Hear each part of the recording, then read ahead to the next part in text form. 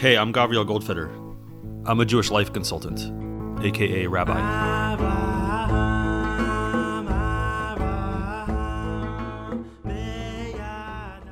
Eric Fingerhut is the president and CEO of Jewish Federations of North America.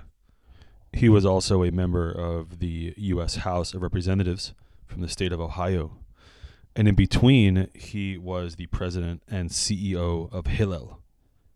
Part of his job was to speak at the annual convention and gathering of Hillel representatives from throughout North America and throughout the world. And at the ceremonial climax of that gathering, he would get up on stage and deliver what amounted to remarks intended to inspire the Hillel reps that were at the conference. And the truth is that one year during my time at MIT Hillel, when I attended that conference, he did deeply inspire me and left me with a message that I still hold on to this day. And that message was two words: every and enduring.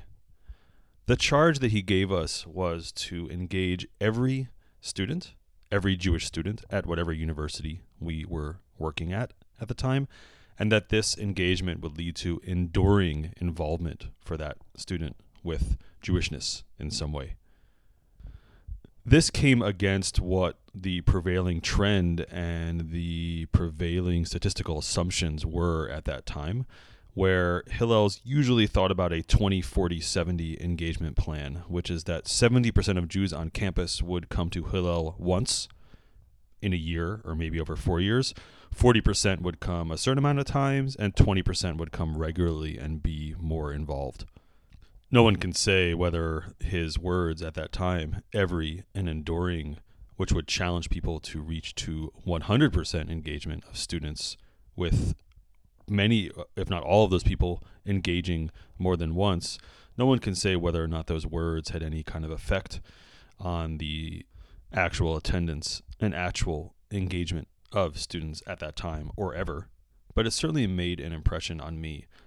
Because when you're talking about when you're talking about all, it shifts your perspective entirely.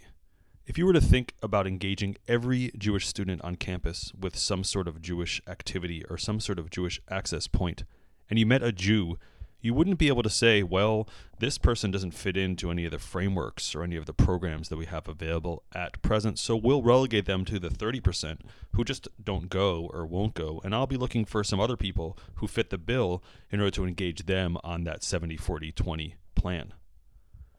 When you're thinking you're thinking this student too, whoever they are, whatever they want, whatever they're interested in, they too must be engaged somehow, and that would then require me as the provider, so to speak, to expand myself, to listen well, to try to understand who is this person and what can I provide to them that would help them engage in some way.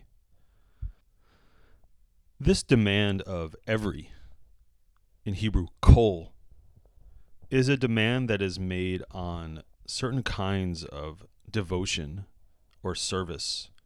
For example, what we read in the Ve'ahavta et Hashem Elokecha, and you shall love Hashem your God b'chol levavcha, with all your heart, v'chol nafshecha, and with all of your nefesh, with all of your soul or your being or your psyche, v'chol me'odecha, and with all of your resources.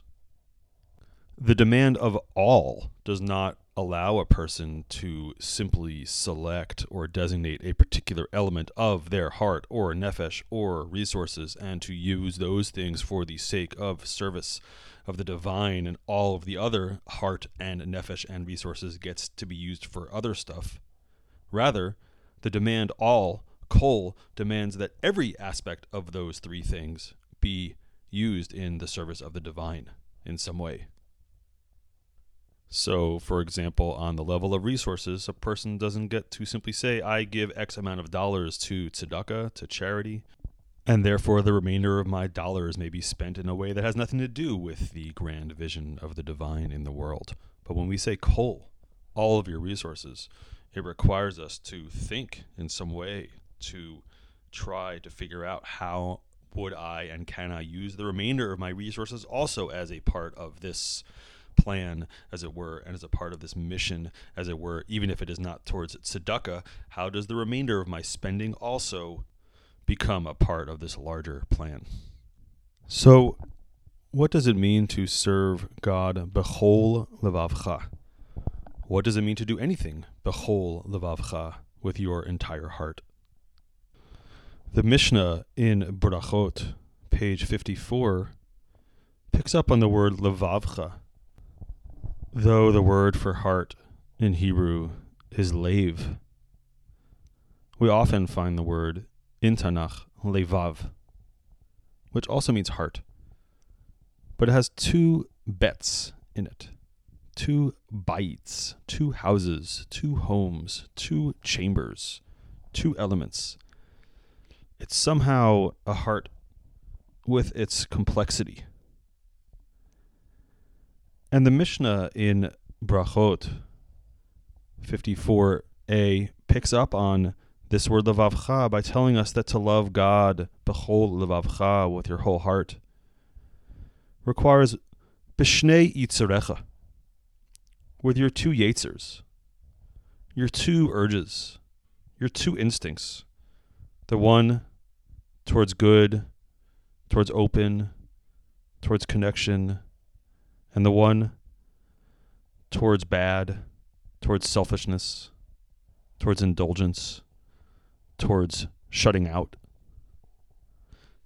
And somehow we are charged with this task of serving God with both of these, with both elements of ourselves, of being in service even with the parts of our hearts, the parts of our way of being in the world and our perception and our consciousness that are not naturally inclined towards openness and towards seeing goodness and towards connection.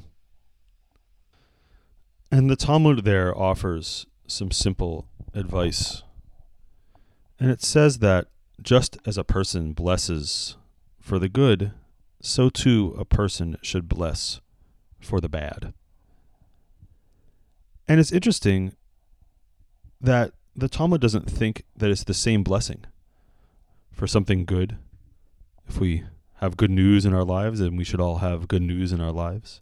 And even if a person unexpectedly gets a nice bottle of wine at dinner and it is better than the previous bottle of wine that they've been having, they can say the bracha called Hatov v'Hametiv, blessed are you God, Hatov u'Metiv, acknowledging the divine as benevolent, as good and benevolent. And when something bad happens, lo aleinu, when we hear bad news, there's a different bracha, Dayan ha'emet, that God is the true judge, even though what's happening right now feels painful and I can't see it. I can't see how it's good. I can't see how this is a part of the divine plan still yet. We're encouraged to offer this blessing, Dayan ha'emet. So in this way, the Talmud offers us a sense of what it means to serve God b'chol levav, with our whole heart. It doesn't mean or require that a person be thrilled about everything that is happening, but rather that a person be able to find connection with whatever is happening. And within that, thank God there's a tremendous amount of honesty that we are invited to offer. We're not asked to be happy, excited about anything negative that might be happening, but we are expected to be engaged and to be in relationship with the divine, even at those moments.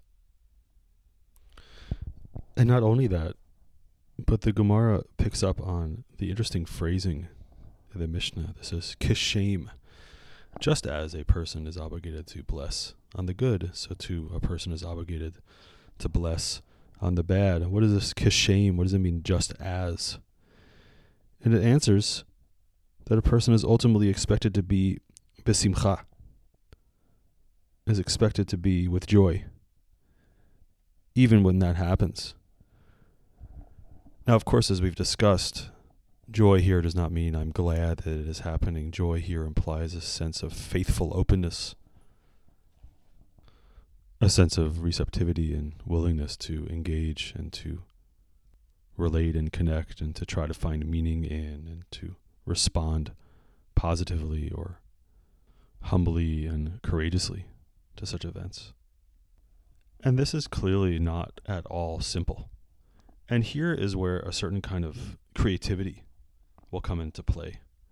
Just like the Hillel employee who encounters this student who doesn't seem to fit anywhere near the 70-40-20 schema, but feels inspired and charged by President Fingerhut's demand of every and enduring, and this employee will look at the student and wonder, okay, here they are, every. How do I engage with this person in some way? How do I get them involved in some way? How do I listen to them? What kind of question can I ask them?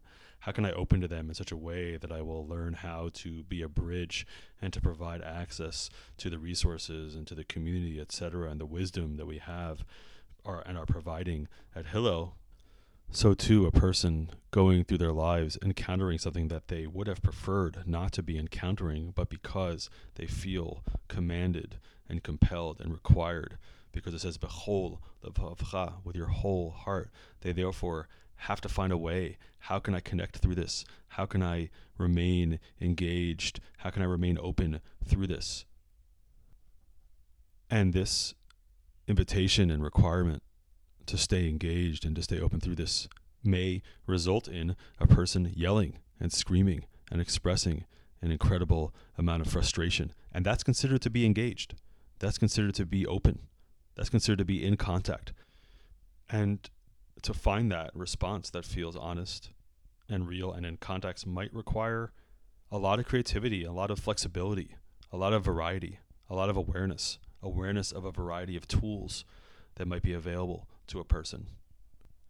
Even a sense of what tools might be needed. If a person can say, Hashem, this has happened to me and I don't know how to relate to you about this. I'm lost and I'm stuck. I don't know what to do next. I want to be in contact with you, but I don't know how. Even that is called engagement. That's a part of kol. That's a part of all. Even to say, Hashem, I want to shut this part of my experience out. I don't want to acknowledge it. I don't want to relate to it. I don't want to relate to that person or that part of that person or that part of myself or whatever it is that's happening around me. I don't want to relate to it. Even to articulate that counts as kol. That counts as part of the entire heart. I'm bringing myself to it. I'm taking the feelings that I have and the experience that I have, and I'm bringing it into relationship, as painful as the experience may be, and as awkward and clunky and incomplete as the expression might be. Still yet, I'm doing my job there of bringing kol, of bringing my entire heart to my experience. And I say this takes creativity, and it takes self-awareness. It takes patience and time and acceptance of the amount of time that can take. It takes an ability to sit with myself,